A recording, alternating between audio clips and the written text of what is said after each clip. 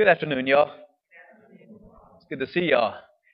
The few that have weathered what is about to be a pretty yucky storm.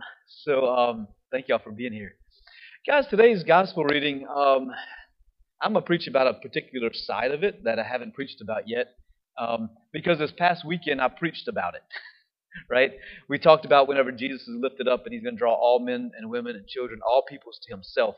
And that comparison between Moses lifting up the serpent from the seraph serpents that were biting the people, and how Jesus is in fulfillment of that, right? And how all that is pointing forward to the Eucharist, right? Because if you remember from this first reading, and if you don't remember from this past Sunday's gospel, you can go and listen to it online. But the reason why God sent these seraph serpents to bite the people was because they were complaining about the wretched bread. Remember that? The wretched bread was the manna that came down from heaven. And so because of their ingratitude for this miracle bread, right, this bread of the angels, it brought about death, right? These seraph serpents came and struck them. Okay, so like I said, you can go listen to the homily or you can recall it from this past weekend if you want to jump into that. But I want to hit something that I'm actually kind of just putting together in my head because I remember it from about, 10 years ago. Maybe more whenever Dr. Petrie spoke about it in class. And so I'm trying to put his notes together in my head. But I am not blessed with a photographic memory. So just work with me. These seraph serpents that are spoken about that God sends to bite them, he said that they were probably actually seraphim angels, right?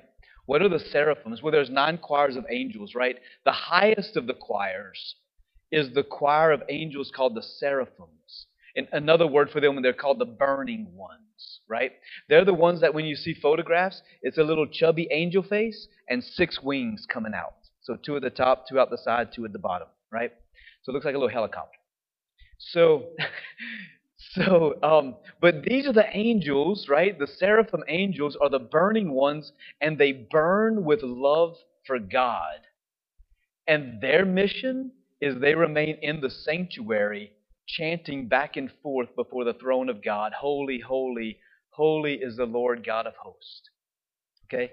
So for all of eternity, the seraph angels are the ones that sit in the throne of God, and they chant and they behold the face of God. Like absolutely incredible. These are the burning ones, right?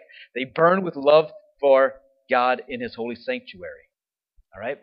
So connect this, okay? So these seraphs are sent, the seraphim angels sent, but in the form of a snake. And when they bite the people, why are they biting them? Well, because of the ingratitude for this wretched food, right?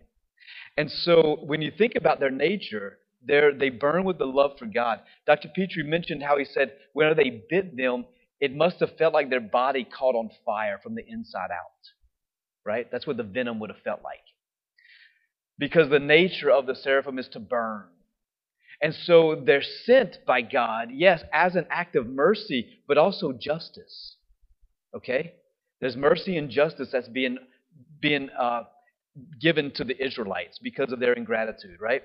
And so it's cool how Moses has to lift up a serpent, a bronze serpent, and the people have to look upon this serpent, right? And what it would have done is it caused conversion and it brought about healing. So they would have had a change of heart, right?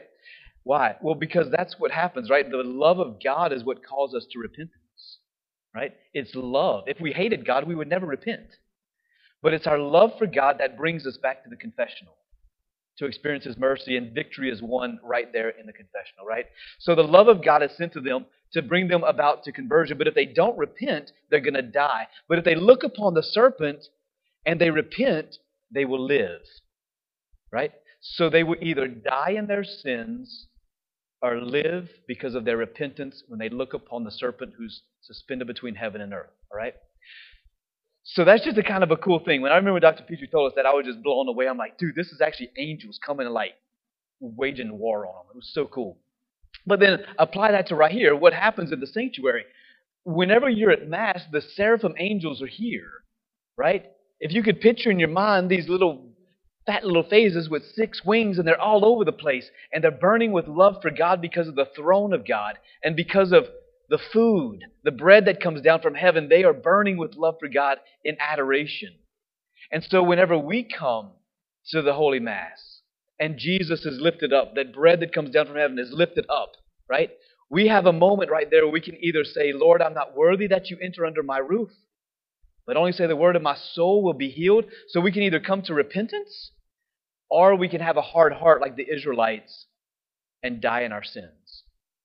So the invitation for us during Mass is ask the seraphim angels to bite you, to let you burn with love for God right here in the Holy Eucharist. They want to assist us in worshiping.